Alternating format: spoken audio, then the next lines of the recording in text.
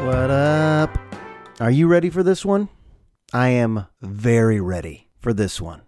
I'm already smiling thinking about this one. Episode 114 is going to be a part of the interview series on the Here We Go podcast, just trying to get around to a bunch of different topics by talking to a bunch of different friends from different phases of life. Talked with John Bush about music, Peter Lavolsi about movies, Josh Friday about politics and government. Talked with one of my students, Ava Francis Hall, about journalism. Talked with Alan Sliwa about sports radio. Recently talked to Nick Contoriotis, my buddy who is now a firefighter but was an Army captain. So just trying to get many different segments of life discussed in depth right here on the old podcast. But for today's show, I wanted to get my buddy Brandon Lai to talk about video games and art and just life. It's interesting to know that a lot of us have lifelong friends, but we might not know a whole lot about what their life is like in the workplace, what their professional day-to-day looks like. And his professional day-to-day is just flat out interesting to a lot of people because he works in the video game industry. He's the lead concept artist at Hangar 13. He's worked in the video game world for many, many years. And he's also just been a close friend, a lifelong friend of mine for so many years. So I've seen his process. I've seen him go from just a comic book sketch artist when he was little to developing that skill to the point where you realize, oh, he's gifted. He's creating at an elite level. And I figured to a lot of my students, this seems like a dream job and also an industry I know virtually nothing about. So I was excited to get Brandon on. I asked him a few days ago, would you be interested? And I was kind of hesitant. Here's a guy who has no ego, very modest guy. I thought he would say, no thanks. No one wants to hear from me. But he said, sure, sounds fun. And then he texted, kinda nervous. And I said, don't be. Just pretend it's us two talking. No one's listening. Even though, of course, the millions are tuning in for this episode. So like I said, even though I know nothing about video games today and the actual video game industry that's constantly generating more and more money and more revenue and more interest, I still find it all to be fascinating. I'm watching this show on Netflix, this miniseries called High Score, just telling stories, the inside stories about how so many of these games from back in the day were created. And they're great stories. Just the arcade world of the 80s being described, all those games, who wrote the ideas, who came up with the ideas, who pitched the ideas. It's a great show, even if you're not into video games. It's just good nostalgia. Because I do remember the early Nintendo craze. I think my grandparents were visiting, and that was a big grandparents' gift. Duck Hunt and Mario and the NES, Nintendo Entertainment System. 2 controllers, the console, and the Duck Hunt gun. And that pretty much consumed us. My sister and I played that all day, every day for about a year in the late 80s. And then I just stopped progressing. Cold turkey. I never got into Super Mario 2 or Super Nintendo or any PlayStation or any Xbox or any Sega Genesis or Dreamcast. I just stopped. I don't really know why. It didn't capture me anymore. But of course, I loved the early stuff. So Brandon Lai is here today to go down memory lane. We're going deep down memory lane and also to hear about what his life is like as a professional artist, how colorful his world must be. So sit back, relax, grab a drink, grab some popcorn, put in those earbuds or AirPods, and find some time for this one because it's time to meet the one and only Brandon Lai. Luckily, this is not live. We're ready to roll. All right, okay. And you said yes to this, which was surprising because I know you don't really love discussing your accomplishments and your talents and your skills, but I'm demanding that you do because I'm surrounded with gamers every day and teenagers that are just fascinated with the video gaming industry. And I guess I am too in a way because I even heard some people talking about how much money you could just make playing online. And it's a $90 billion industry and growing and growing and growing. And then when I talk to you, I don't totally know what you do day to day, even though you're one of my closest friends. So as a lead concept artist, can you even explain concept art? Like I can understand digital art. I can understand painting and sketching, but what does concept art even mean? It's a question that's been asked for a long time and confused with illustration, but concept art is conceptual design. It's taking ideas, the written word, and giving it a visual representation. So it's taking, descriptions of characters, worlds, props, storyboards, all that into a 2D, even a 3D representation now. So is your imagination just always going full throttle? Like, are you living this job where sometimes your creativity just is inspired and you have to write it down and say, I have an idea, I got to get this down and try to bring it to life?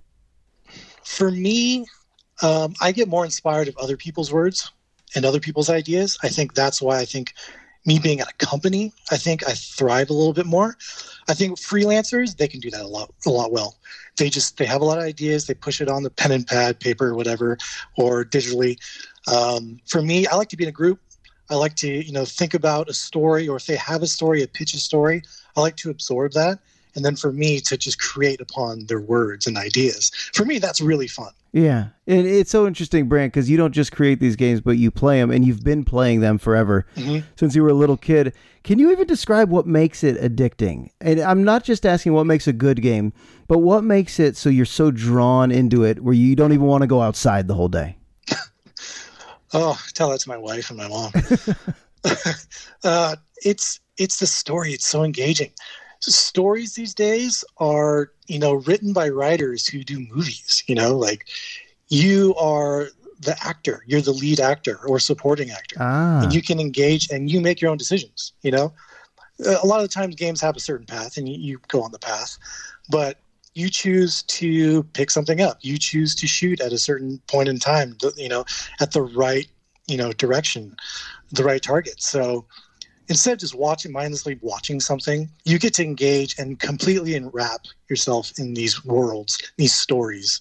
And then for me, what I call the crack, is those items you want to get. You want to improve your character. You want to improve the weapon system, the armor system, all these goodies that you get in a game. There's always upgrading. And that's where the thirst comes from, because you wake up and like, oh my God, it takes time, right? So you wake up and like, I got to get that. I got to put in some time and get that. And for some reason, it may be rewarding at the end. It may not, because, you get the toy and you're like, that was fun for 10 minutes, It's kind of like that. And then you're like, oh, I completely wasted, weeks of my own time. So you get consumed with the drama, and then do you feel like your competitive spirit comes out where you're like, I don't want to stop until I feel like I'm conquering this? Exactly. Yeah. It's even worse when you have friends who do the same, right? They drag you back in.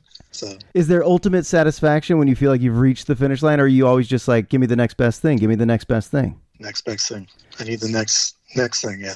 Yeah, I kind of get it. Even though you just described it kind of like concisely, I do kind of get it. Can you describe a bad game? Like if you've tried to start a game, you were excited about it, it has a reputation, but it didn't just draw you in. What would make a game cause you to lose interest pretty quickly? Bugs. A lot of developers just throw shit out there, and you're like, oh, this looks really cool. The graphics are great. But when you're playing it, it doesn't handle right. There's things are jumping off the screen. It just wasn't made properly. So instantly you want to throw the controller and turn it off. Wait, no, you don't want to. You do throw the controller. I do, yeah.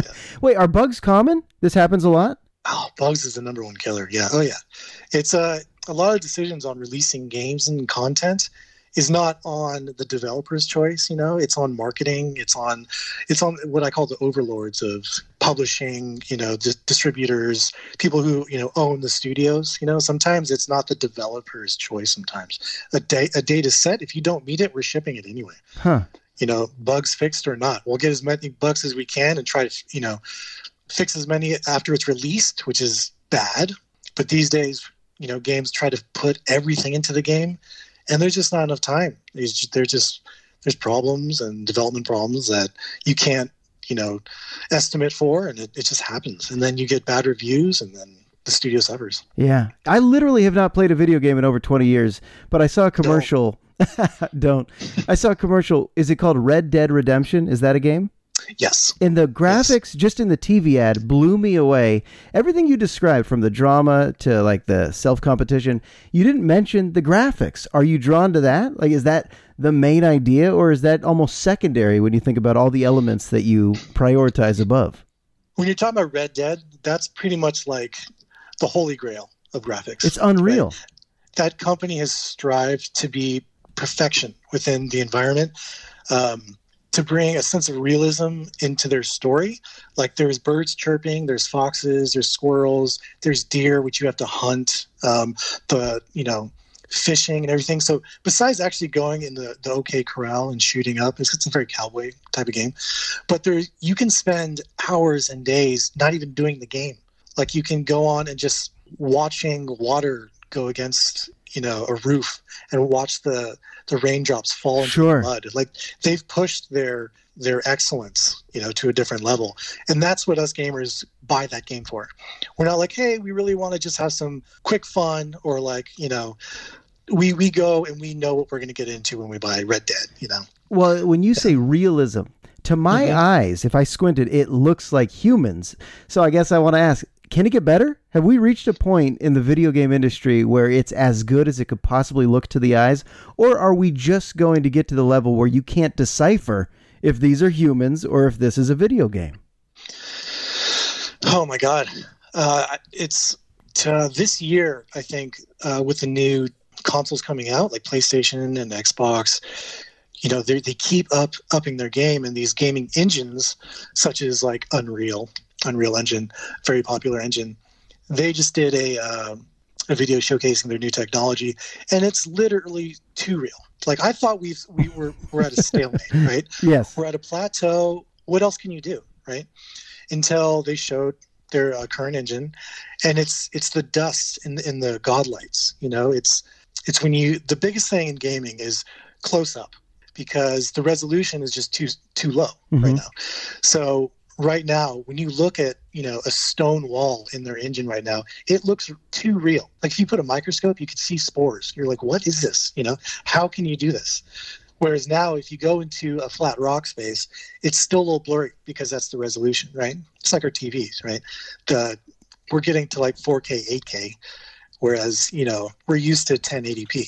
So it just is mind-blowing. It's interesting because let's say you and I grew up with low def or standard def, whatever it was called, but to our eyes, it was just fine. And as things progress, now I can only watch 4K. When we're watching the Niners, I can only watch a high-def football game, nothing else. But would you even enjoy vintage gaming? Like if I dropped off a Sega Genesis at your house, would it capture you in a fun way? Or are you just so far past that you need it to be the next best thing? You're always searching for the next fix, if you call it crack. I kind of am. I'm spoiled. I think a lot of gamers are. But if you brought over Russian Attack or like Kung Fu from Nintendo, yes, I'm in. I'm so in. How many hours do you think you could sit down if I brought over Kung Fu, Paperboy, Excite Bike, Zelda? How many hours do you think you could sit on that couch if you had nothing to do? If the kids were at the grandparents, your wife was away, give me a number of how many hours you could genuinely sit and play this. Approximately 56 hours. I thought you were going to say 7 or 8. I truly tested this. No. I've tested this. Wait. Bottle so I could pee in it and not move. I can't tell if you're kidding. How many hours can you play video games? A good one nowadays, if you have no time constraints. A good 6 hours. Okay, that's a chunk. And I'm, don't judge me, but I have done it at the age of 39. No, I'm not judging. I think this is almost the norm because I see these 15, 16-year-olds so tired every morning. And I go, why are you tired? Like, it's 10 a.m. Why are you so tired? And they just go, I was playing Fortnite until 3 a.m. I was playing Overwatch until like 4 a.m. And I go, okay. And then I tell them one of my best friends ever works over at Hangar 13. And finally I have their attention. I drop your name a lot. I actually do tell them. And what's interesting is they, of course, would look at it as a dream job, what you do. But sometimes I talk to you and you're stressed and you're saying it's not as glamorous as people think. And Hasan Minhaj on Netflix, he was doing that show where he kind of exposed the video game industry. What do you find to be the big challenges, like that people don't know when they just label your career dream job? What are those challenges that a lot of us just don't really understand because we don't work in it? What was that? The Patriot Act, I think it was? Yeah, exactly. Is that what the show is called? Yeah, exactly. That episode was amazing. It was good. It was a beacon for us, because we feel like it's slave labor for sure. We don't reap the benefits, the studios do. A lot of it is the journey to get there. There's the cliche thing of if you're passionate about something, you'll love it no matter what. It's very true. There's definitely days where I'm like, I'm wearing shorts and a t-shirt. People wear sandals. People wear weirdest stuff. They don't shower. because they feel like it's just some, a lot of places are just kind of like this bro mentality, but please shower in any job that you have. But it's fulfilling, even with the hard work. And I don't think I could ever do another job, as you said. Like if I said, hey, you know what, I got to be a janitor. I feel like, or I have to just push some pencils, be a secretary, do some social work. Not to bag on anyone, because I think certain jobs are fulfilling to them. That's absolutely. But I being in the industry now, I'm like, there's nothing else for me. I've always known that about you. Yeah. I'm serious, because I went to school with you, and they make you take math and English and science and PE, and I'm like, this dude's going to work in art. Like, that's Brandon, and it's so cool that you're still doing this. Of course, challenges exist in many fields, but not all challenges involve sharing your art. So when you release something like Mafia 3, and it's going to be in the hands of critics, it's going to be in the hands of people all over the world, not just the country. Do you care what critics think? Do you care about the reception, or do you try to just close your ears to that? No, I did. It was Mafia 3 was like my baby. Like it was my first AAA company, which means consoles, and it's not mobile, it's not computer games. We did release on PC, but consoles is what I play. So this was a huge sequel to a franchise which I knew, and I was contributing a lot of art to it. I was in the engine, I was making signs, I was making clothing, I was substantially making designs upon doing several different jobs actually in the company, and being promoted several times to do different things, which was really cool. But when it was released, I was just like, it's out there, it's done. Like, obviously the stress, making a game, sure. It was 2.5, almost 3 years, like that's out there now. That's like standard, is 3 years to sometimes it's like 6 years. And then sometimes you get the axe at the 6th year. You never know. I know. And then you get laid off. It's brutal. See, that's the slave labor you're talking about. And then you get laid off. Yeah. You don't get a lifetime contract, huh? So that, to answer your kind of question before, when you're talking about Patriot Act, that show, that was the thing, is job security in the gaming world, especially in concept art, it's so saturated that it's hard to nail down some roots. And that's the dream, is to get some roots. So if you're at a company for more than 5 years, you've had it really good. Like that's the dream, is to be in a company for more than 5 years. I almost feel like that was like radio too. Exactly. You think so? Yeah. It never felt like you could just get comfortable. Yeah, 5-6 years, and they'll show you the door, and maybe you're on to the next station. Are you competing? You're competing though, right? Sure, but so are you. I mean, look, Mafia 3, you want people to buy it, appreciate it. You want the reception to be good. That's why I was saying, do you care about critics? And you were saying, yeah, you actually do. Yeah, you do. There's a little bit, sometimes you're just kind of like, I don't care. It's out the door. Next job, Mm-hmm. But I think for this one, for me, and a lot of other people, it was a labor of love, and you wanted to get good reviews. And there's a big following for this type of game in this franchise. So when we got kind of mixed reviews, it was sad. And we had a lot of hackers. And when we had a lot of hackers, they gave us bad reviews because we had a failsafe on the game where if they tried to hack it and on their computer, it would just go black screen. So they would score us on Metacritic, which is like this national, scaling system, review. So they gave us like nothing, 0, 0, 0s, because the hackers couldn't access the game because we put a failsafe for hackers. So that no one bought the game pretty much because we got so many bad reviews of randomness. Right? And it was, Mafia 2 was all about, the Italian mob, and Mafia 1 was also. People love the Italian mob. This was a little deviation away from it, but still connection to the mob. People weren't having it. They were like, nah, this isn't Mafia. And we're like, yeah, it is. There's all the same characters in there. It's just, it's 1969. It's a different time. Mm-hmm. No one's wearing fedoras and Tommy guns. But that was the hardening part of it. And then that happens in games. Fuck that. I didn't know that. Hackers were dropping zeros out of the Metacritic score. See, I'm happy you told me that. Yeah. Mm-hmm. No, it's not. That's not fair. Like, if you're gonna say rip the game, criticize the actual game, but when you hear about that corruption behind the scenes, that bothers me. I mean, you're like, think about creating the game and then just dealing with these morons who have access. Trolls, man. Trolls. I can never get used to it. I've realized that. I can't get used to it when people say this is the new era of just toxic trolls. I can't. I think I just have to abstain and avoid. I end up typing like something really long, and then I'm like, I can't. Because someone's going to respond to you. Yes. It's going to be this huge battle. Yes. And you're like, I really don't care. I do care, but I just wanted to say something and then like forget it. But they won't let you forget it. So it's like, delete everything I just wrote for the past hour. And then you would feel like they win. If I actually publish this or try to go toe to toe, back and forth, they win. So I guess take a breath, go outside, appreciate your kids. Yeah. You know what's interesting about our group of friends? I was kind of thinking about this. Nobody outwardly has a giant ego. We don't have any like arrogant friends, big ego friends. And I was thinking, you certainly don't have a big ego that I've seen. But when you share art with the masses, you have to have something. You have to have some kind of an ego. Do you deep down have this level of confidence where you know that you're creating quality stuff? Like, you might not share that with me and our friends, but is there an ego that we don't see in the workplace? It's funny when let's say I'll post something on Facebook or Instagram or whatever. The minute I post something, I'm kind of waiting on my phone to get like a like or like a heart emoji, right? Or someone's saying that's amazing, because it's so bad to say, but every artist does. And if you're like, oh, some artists like, no, I just do it for the love of art and everything. Fuck off. There's a little bit of that for you. You want the praise. You want some self-love.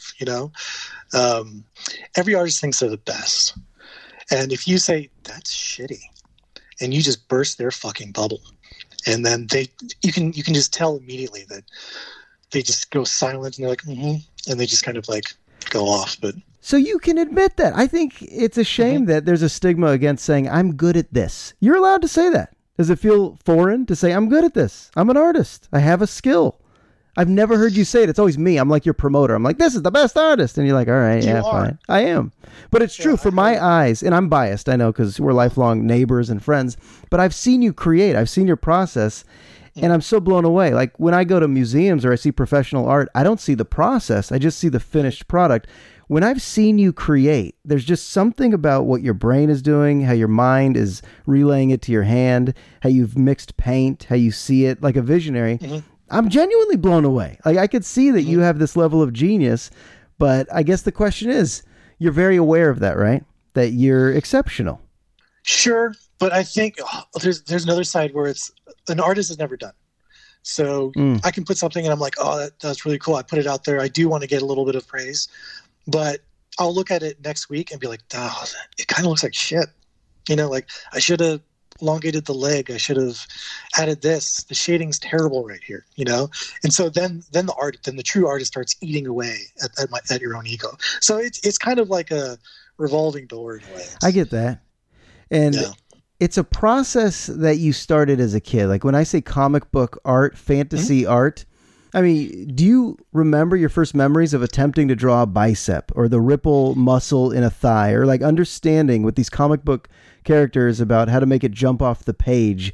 You even remember, like, have memories of being at home and just playing around with pens and markers? All the time. A lot of concept artists, kind of their birthplace was drawing comics and kind of mimicking comic art.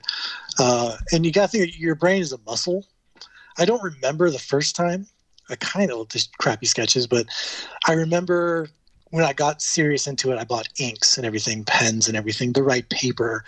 And then, I was falling in love with like certain artists, comic book artists that really attracted me and I felt like could be my style, and I think that happens to every artist.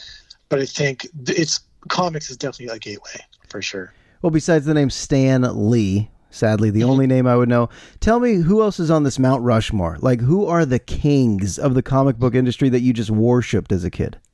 Oh, man. First and foremost, it was Jim Lee.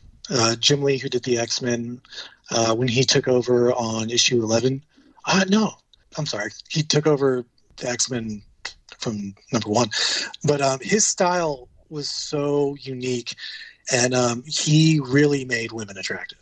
I mean, he would slap that ass on the on the paper, and he was definitely number 1. And then I had my other favorites, like Barry Windsor Smith, and a bunch of other illustrators. But I really liked, watercolor and paint as well. So Alex Ross was like still Alex Ross is like almost like a god to me Mm-hmm. because he does like these very regal superhero watercolor paintings for comics. It's ridiculous because a comic is only so big, and he does these like breathtaking, watercolor lighted superheroes, full action happening. And that would take me like 20 years to do a page, and he does it like it ain't no thing. Wow. So I love all the way from pen illustrators, comic book artists, to of course there was your Spawn creators and all the big names. But I think those encapsulate kind of like what really attracted me. I think this is so cool that it's a lifelong passion. There's not going to be a time where you're like, okay, now I'm done enjoying comic books and video games. You've just become, you're an adult who still captures what you've always loved. It's like the hip hop you listened to when you were 15 years old still sounds good, right? Yeah. Yeah. So all this X-Men art and what you're describing, it still looks good. It sounds good. Yeah. But the lyrics, you're like, I really listen to that? Right. If you're talking about 93, 94 Vallejo Bay Area rap. Oh yeah. Do we really identify with that? No. But it was, I just actually downloaded Mac Mall, and it's amazing. He was good. All that stuff. All that Bay Area rap. Was Mac Mall, well, all of it, you had more than most people, like Young Lay. You had all these CDs. I was like, Bran, are you just collecting at this point, or do you actually enjoy it? But you became like a hip-hop connoisseur. Real quick, the process. I know this is kind of a technical question, but I've seen you with like the pen illustration of Tupac, the Lauryn Hill, the Lenny Kravitz, even Alan Amundsen, our buddy, when you painted him in his Marine Catholic football uniform. Do you see the end product? Like if you asked yourself, in my brain, I understand what this canvas is going to become, or as you're going, is it so fluid that the process is changing? Two things happen. I see the vision, and it deviates. It definitely creates its own thing, but it still maintains the kind of first idea that I had. Or it's the other side of the pendulum where I have an idea and I can't do it, and then I get artist block, and then I get frustrated, and then it's over. When you say it's over, you will just walk away from a piece? Delete. Like I'll be on a Cintiq, digital art, and I'll be painting and rendering and doing ideas for like an hour and a half, 2 hours, which is way too long to be anything, but I just can't get it. And then I get so pissed, I'll just delete the whole file. Do you think later in life you would go back to painting, like get totally away from this description of comic book fantasy concept art? Do you think you would ever just, nature painting, attempt something totally different, almost Bob Ross-like, and try to see if your skills can come back? Does it pay me? That's what I'm asking. Like, what if you had a gallery or something? Would this even be something that's tempting? Yeah, I think I've thought about it. I've definitely thought about like, hey, we have a lot of wall space. I should just paint something, right? But then I'm like, hey, there's so many things you can paint and on a on a canvas. And it doesn't have to be what I'm doing now, right? It doesn't have to be people in armor, or it can be. I don't know. It doesn't have to be aliens, ships, sci-fi ships and everything. So yeah, I was thinking about doing like mixed media again, and like mixing oil paints with watercolor and adding dirt to it, giving texture. I think that's what I always loved, was texture. Another comic book artist, David Mack, who won Eisner Awards for actually putting like pieces of wood and like watercolor, gesso, paint, all mixed together, and he makes this amazing comic book pages. And it's because he takes a picture of it with like pieces of wood and like lace and everything. So it's that mixed media, I think, is so different. And I think when you see it in real life, like that's awesome. Like that takes time and care. You must see some beauty in the world that perhaps the common man or common woman doesn't. And when I say that, it's because you do a lot of things that incorporate your art talent. Like when I see you cook, it's about presentation as well. Even though your food tastes good, when you serve the plate, it just looks good. You used to be into fashion. Maybe it's how you see your home looking, like what looks best if you have people over when it comes to decorating or cleaning, or even the renovations you guys are doing. Do you feel like it just incorporates your skills into everything you do? Like on a daily basis, are you just living life in every facet as an artist? Well, I think all those facets are a form of art, right? Like if you think, my actual animation teacher in college was, he's an animator at Pixar, and he was taking a break. He was actually teaching my class, which was absolutely amazing because for a kid in college, you're tasting the industry. Right? Wow. But he was telling about himself. He's like, yeah, actually, before he was at NASA, he was a bioengineer. Holy shit. this is crazy, right? This actually, a lot of artists like do this. They come from different fields and they stumble upon movies or games.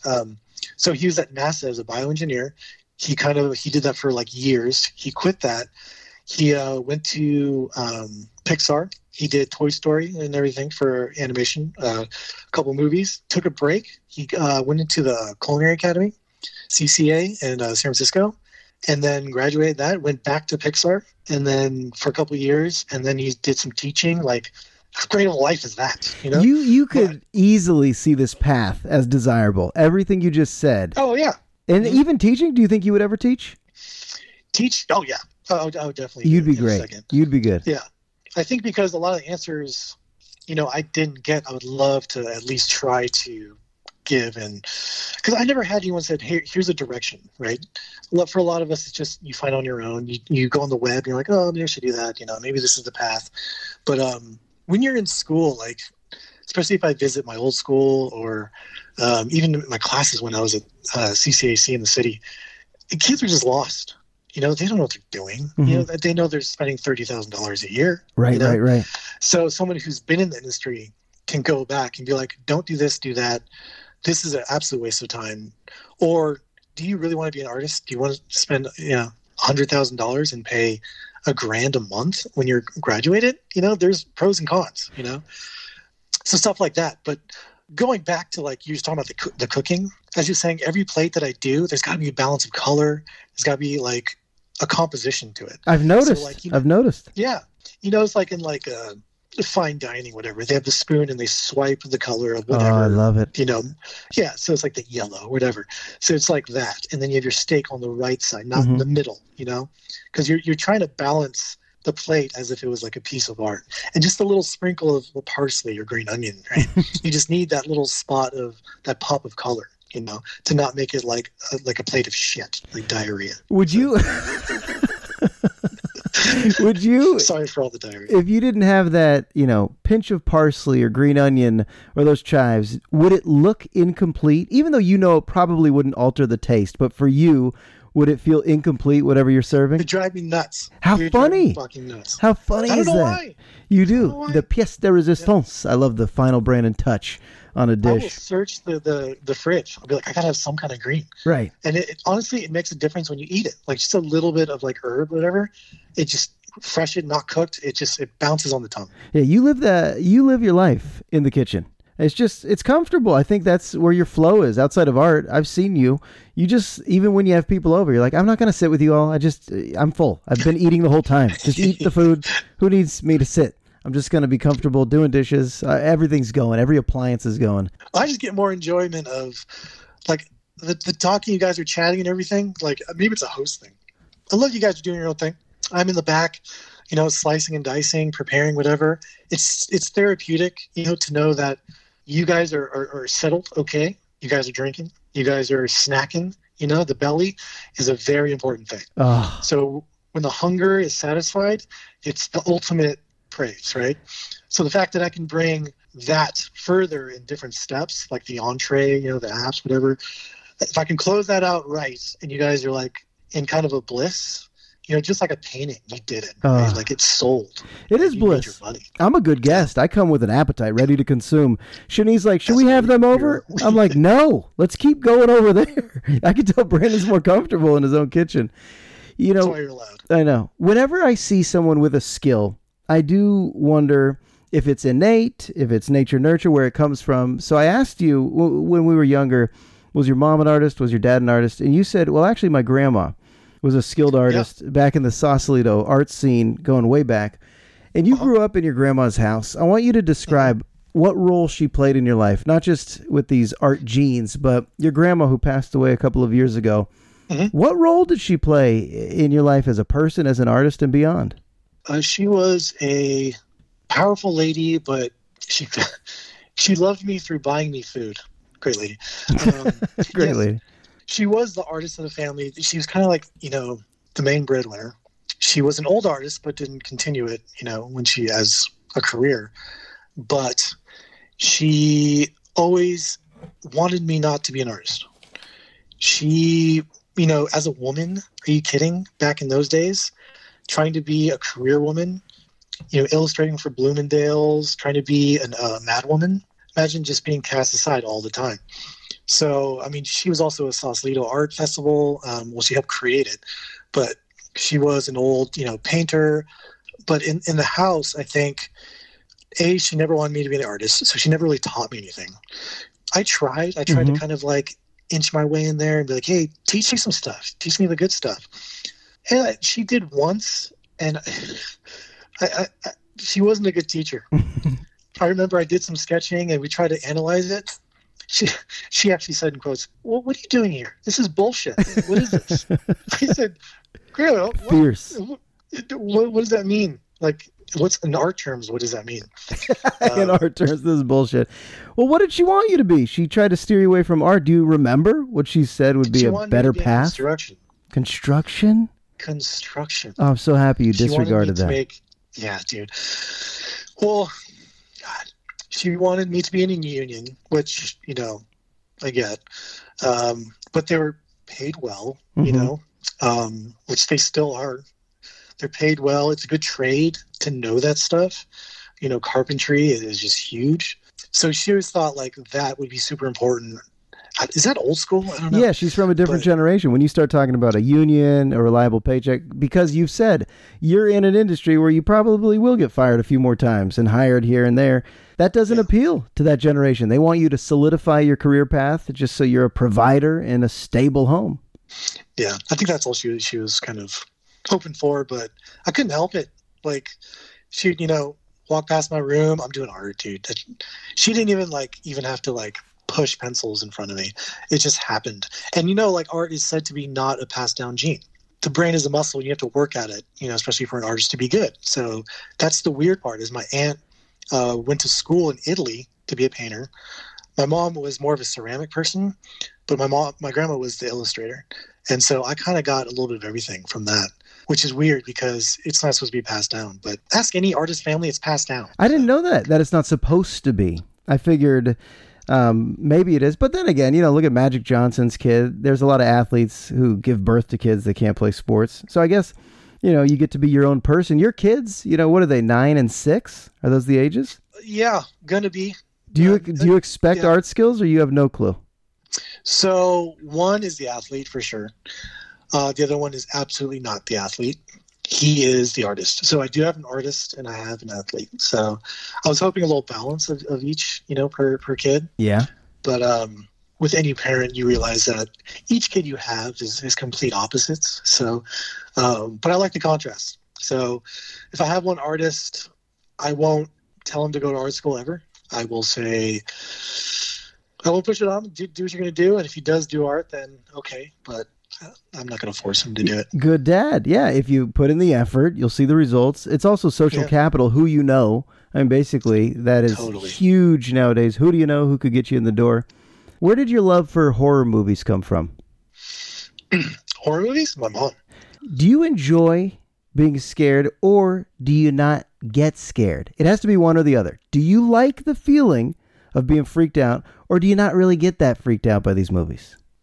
No, I do, for sure. Like, my first horror movie that I can remember was Aliens, which I don't even know. It's a science fiction horror, I guess, or science fiction action, whatever. No, it's James scary. Cameron film. It's the most amazing film. It's my number one film of all time. But it did scare the crap out of me. And then that triggered a bunch of vintage movies. My mom loved horror. So we'd watch Halloween together. We'd watch all those slasher films like Halloween, Michael Myers, all that stuff. She loved that. Poured it all onto me. And then not really Nightmare on Elm Street and all that stuff, but Jason Voorhees for sure. Definitely a Friday the 13th type of kid. The gore I don't like. I think it's just it makes me want to vomit, at a certain point. But I love Insidious. I love The Ghost. I love creaky music. Even though absolutely characters in movies make the worst decisions known to man, and you want to scream at the TV. But I love the thrill. I love the supernatural. I don't like the gore. I think that's where it loses me, and I'm like, I gotta go. Like I remember seeing a scene in one of the Saws where they're trapped, and if they I saw cut off their own arm and liver and weigh it to open a door, I'm like, I'm good. I remember that. I started good. gagging. I'm like, dude, come on. Like, even filming it, I would start to gag. It affects me. I mean, I watched Paranormal Activity with you, and I couldn't handle it.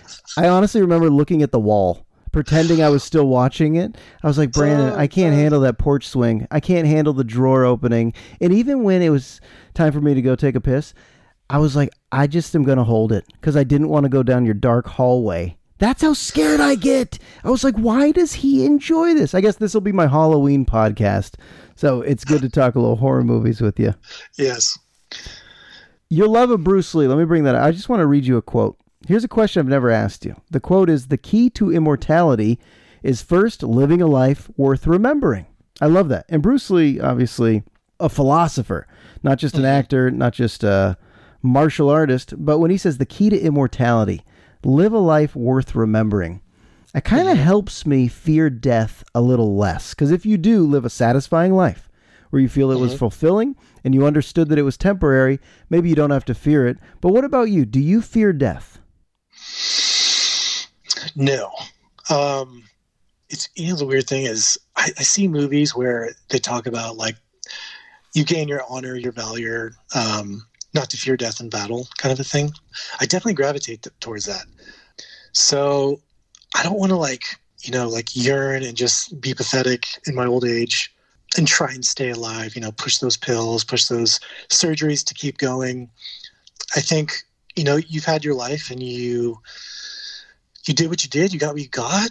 And, for me, who married a wonderful woman, definitely, I could definitely say my best friend. And then 2 kids who are healthy, we're all healthy. We live in Novato, have a job. We all have a job, it's that American dream that everything's okay and you're doing day to day. I don't yearn for I need that extra little bit in my life to, fulfill me, Dude, how great. I go day to day. I don't need the extra climbing Mount Everest to get that adrenaline junkie kind of feeling. Like, I get adrenaline, just being on the couch, honestly, watching a movie with my kids. Me too. Yeah. Knowing that they're okay, they're fed. We get a little excitement here and there. We get to go together, as a family. That's it for me. So when it's time to go, I'm ready to go. And I feel like, when it's time, it's time. Because it's been good. I guess no regrets. Look, you've been given all these blessings. The way you put it, health, you live in a good city and a good home, you got a job with a wife and kids. This is a slice of the American dream when you describe it. And I do think that quote, have a life worth remembering, definitely what you're currently doing. So I want to give you props on that. I got 3 quick ones before I let you go. I let you go back to the couch. You're on a road trip, let's say 4 hours, but you only get 1 CD. And yes, I said CD, nothing streaming. That's so messed up. Any artist, any band. You've had so many phases. You've liked rock, you've liked hip hop, you've liked techno dance. What do you think would be the 1 CD on loop for a road trip that you could commit to and just continue loving and not want to fast forward through any of the tracks? That's so mean. It's tough. It's tough. You're talking about now or just your entire life? Time? Your entire life. We live in a world where we can make our own mixes, and you want me to do one? I can't do it. Dude, this would take me at least a month to filter this out. Well, if I gave you 3, what's one of them 3? That would be? You got to say an Alice in Chains album, right? That was your band. Yes. Stone Temple Pilots? Chain, Jar of Flies. Oh my God, you're bringing you're going back. Okay. So if it was the Stone Temple Pilots album, God, both 1 and 2 was amazing. If I'm doing a journey, I would say the second album. And I apologize if I don't remember, but the Stone Temple Pilots, the second album. Alice in Chains, Jar of Flies, that album. And then if I had to pick one right now that I'm I could just roll with it. Yeah. Any album from 1975. It's an album called 1975. It's a band called 1975, and all their albums have this kind of like this retro 80s feel with a little bit of 90s, and it's this kind of Euro pop, and it's so fun, and I want to dance every time I hear their stuff. I just love it. I've actually heard of them. I had a student with the journalism class who did an article on 1975. I should listen. Really? Yeah, I mean, I don't really know their music, but I've heard of them.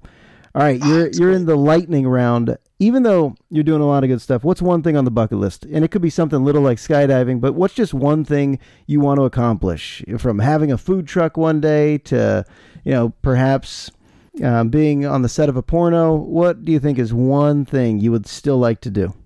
One thing I'd like to do, I'd say do something with food for sure. Whether it's have a little stand selling Cuban meets Asian food. Ooh, yeah. I would want to do that. Oh, yeah. Just selling black beans and rice and ropa vieja. I think obviously all of that is from my mother-in-law's recipe, but I think the world needs to taste it, and it's amazing, and it's just something different. I mean, Cuban food in Nevada, come on. I would love it. You should just open up the stand right in your driveway. I guarantee there'd be a line. Word of mouth is popular. Next door. Yeah. Word of mouth. All right. You had kids before I became a dad, and I would ask you, what's it like? And you were pretty simple with how much you enjoyed it. You were just like, I don't remember life before this. It's when you start living. I remember you would say it's when you start living. So just tell me, on the best day, you have 2 boys. What do you love about it? Can you describe what you love about being a dad? Yeah. Well, obviously, but not your audience. I wasn't raised with my dad. My dad was in prison for 20 years. So I didn't have that male bonding, male authority figure. My mom was pretty much both. So props to Mom for, playing catch with me and being amazing. For me, when I held Jason for the first time, it as I told you, it was that aha moment, right? I was like, oh, this is what you're supposed to do in life. If you talk about like an evolution standpoint, all we're supposed to do is like keep the human race going, keep your sperm going, your line.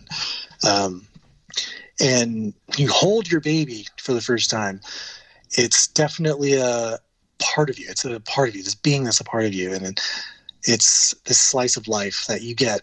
And I think seeing them every day, especially when they start to have features like you, they start acting like you, but at the same time, carving out their own character, and just the funny moments and the random moments, and I don't know, the stuff maybe I didn't get to see or didn't do, that to me is what it's all about. I'm still working on, playing, getting the time and saying those right one-liners that you hear in movies. So like to be the great dad and to, play catch outside. And I'm still kind of an idiot and play games here and there, but my kid's a gamer now too, playing Fortnite, and he's getting his victory royales. He's almost like better than me at the age of 9, but looking at their faces and seeing, my face and Sarah's face, my wife. So I think that's what parenthood for me is all about. That's so well said. Honestly, Brandon, that's beautiful. I have nothing to add. That's just a awesome description of what you've been living. I wrote it down. I'm just reading a script for this podcast. All right, well, I get to release you. Your nerves can be released. You were fantastic. I appreciate you coming on. And I guarantee this is a capsule, even if you don't listen to this today, tomorrow, or for a few years. But one day you'll tune into episode 114 and go, oh, yeah, I remember joining Josh that night. So I really do appreciate this. I love you, buddy. Thank you. No problem. I'm gonna be on again. You're gonna put me on again. So. Hell yes, I will. I will. It'll be a promotional vehicle for the next video game Hangar 13 puts out. Yeah, let's get dirty next time. Let's get dirty. All right, buddy. I'll talk to you. Okay, man. Peace. See ya. All right, there he is, Brandon Lai, bringing some wisdom to the podcast. That man has a lot of depth and a lot of talent. And holy shit, can he cook. I got to find a way to get myself invited there very soon to invade his kitchen. So I hope you enjoyed it. Hope it did everything for you that you were hoping it would do. Hope you got to know a little more about the video game world, the art world, and just get some of his thoughts on parenting and life beyond.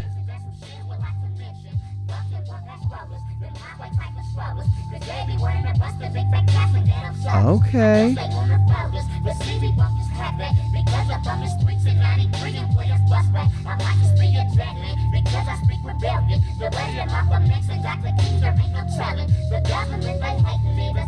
Little Mac Mall to take you out. All right, episode 114 is in the books.